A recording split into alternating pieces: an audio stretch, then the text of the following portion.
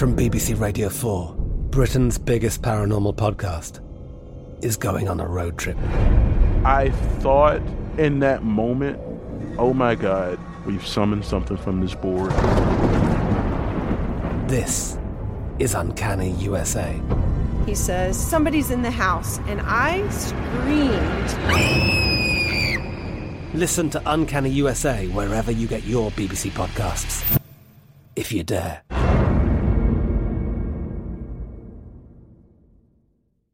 Xfinity has free premium networks for everyone this month, no matter what kind of entertainment you love. Addicted to true crime? Catch killer cases and more spine-tingling shows on A&E Crime Central. Crave adventure? Explore Asian action movies on Hi-Ya. Searching for something extreme? Check out skating, snowboarding, and more on Fuel TV Plus, the global home of action sports. And find crowd-pleasing bops on iHeartRadio's Hit Nation playlist. There's new free shows and movies to love every week. Say free this week in your Xfinity voice remote.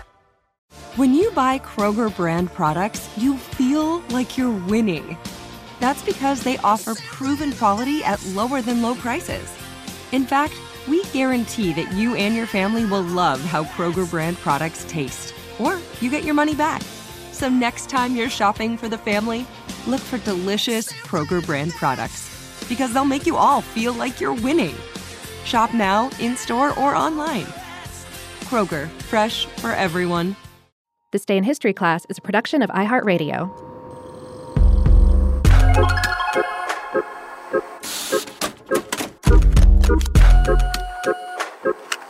Hello, and welcome to This Day in History class, a show that rides the rails of history one day at a time. I'm Gabe Luzier, and today we're talking about the birth of Six Flags over Texas, including how it got its name and why it became a model for the many regional theme parks to come.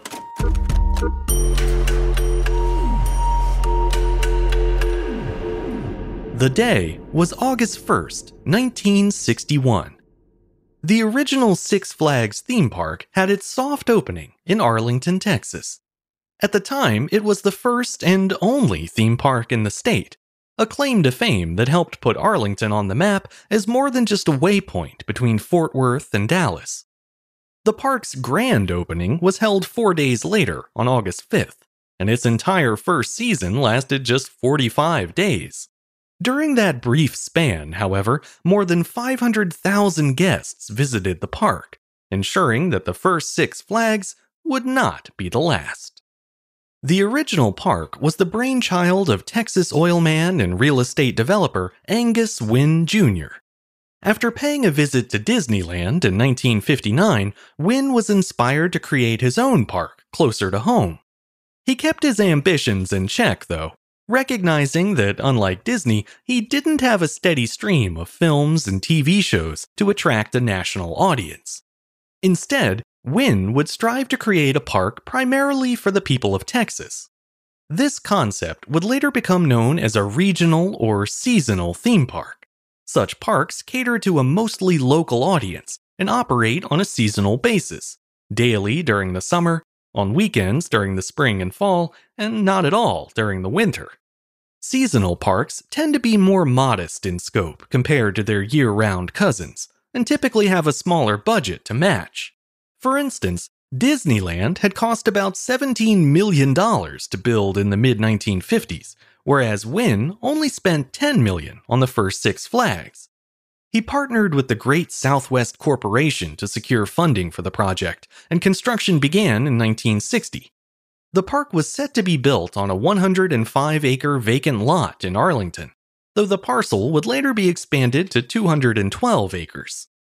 Most Six Flags parks today would be considered amusement parks rather than theme parks. Although their various roller coasters and flat rides may have themes of their own, the parks themselves have a largely generic, carnival-like atmosphere and don't feature the level of immersion that characterizes a true theme park. However, the original Six Flags was a different story. It was themed to the history of Texas and featured 6 distinct lands, one for each of the 6 sovereign nations that had laid claim to Texas prior to it becoming a state. The countries in question were Spain, France, Mexico, the Confederacy, Texas, which was its own country for a hot minute, and lastly, the United States. The park's name comes from the six flags of those countries, which were flown above the park during its early years of operation. At first, Wynn considered calling the park Texas Under Six Flags, but after deciding that Texas should never be under anything, he settled on Six Flags Over Texas instead. Later, after more parks had been built, the name was shortened to just Six Flags, and the flags of the different nations were replaced with non-specific flags of solid colors. A smart move, considering one of the originals was the Confederate flag. The original park's rides and attractions were split between its 6 themed areas and were meant to represent the various cultures that had once lived there, with cowboys, Native Americans, pirates, and Southern belles being especially well accounted for. In another break from the Six Flags we know today, the original park wasn't dominated by roller coasters and other thrill rides. Instead, it offered a more diverse slate of attractions, many of which took inspiration from those found at Disneyland. For example, there was LaSalle's Riverboat Adventure, similar to Jungle Cruise, the Happy Motoring Freeway, a take on Disney's Autopia, and the Six Flags Railroad, which circled the perimeter of the park, just like at Disneyland. That said, Six Flags Over Texas did distinguish itself in the coming years, eventually adding the first modern log flume ride, as well as the first mine train ride. The park was also a pioneer when it came to pricing. At the time of its opening, most amusement parks and theme parks, Disneyland included, used an a la carte pricing system. Guests had to pay an admission fee to enter the park and then had to buy individual tickets for whichever rides they wanted to go on. Six Flags Over Texas did away with that model in favor of an all-inclusive price. During its opening year, a day at the park would cost visitors just $2.75 for an adult ticket and $2.25 for a child's ticket. A real bargain, considering you could ride any attraction as much as you wanted. Angus Wynn Jr. had envisioned Six Flags as a short-term investment, a way to put some vacant land to use for a few years before inevitably turning it into an industrial complex.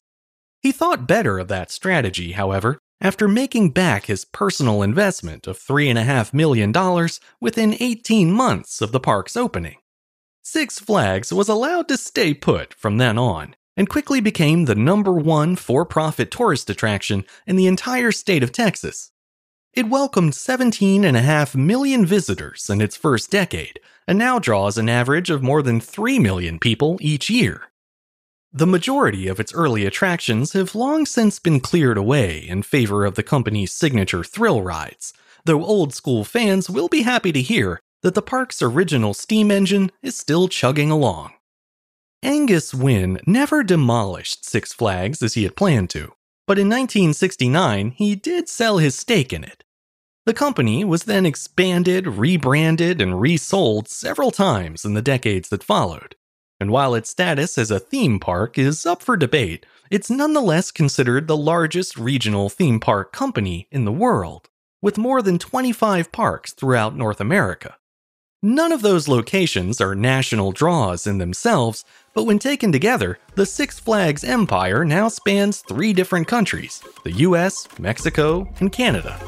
That's an impressive international footprint, given the park's humble beginnings, though of course, Disney still has it beat on that count as well. I'm Gabe Luzier, and hopefully, you now know a little more about history today than you did yesterday. If you want to keep up with the show, you can follow us on Twitter, Facebook, and Instagram at TDIHC And if you have any comments or suggestions, you can always send them my way by writing to thisday@iheartmedia.com. Thanks to Chandler Mays for producing the show, and thanks to you for listening. I'll see you back here again tomorrow for another day in history class.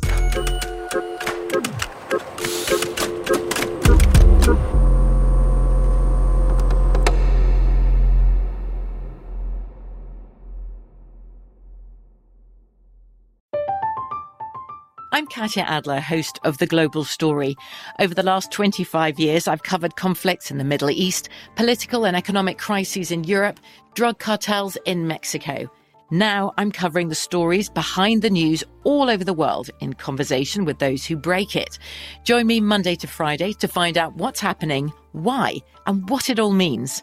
Follow The Global Story from the BBC wherever you listen to podcasts. Xfinity has free premium networks for everyone this month, no matter what kind of entertainment you love. Addicted to true crime? Catch killer cases and more spine-tingling shows on A&E Crime Central. Crave adventure? Explore Asian action movies on Hi-Ya. Searching for something extreme? Check out skating, snowboarding, and more on Fuel TV Plus, the global home of action sports. And find crowd-pleasing bops on iHeartRadio's Hit Nation playlist. There's new free shows and movies to love every week. Say free this week in your Xfinity voice remote.